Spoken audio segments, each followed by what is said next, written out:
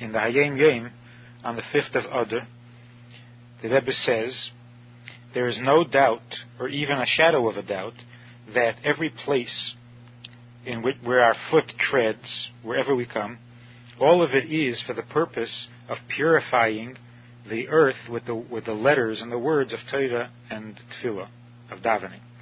And we, all Jews, are God's messengers in this.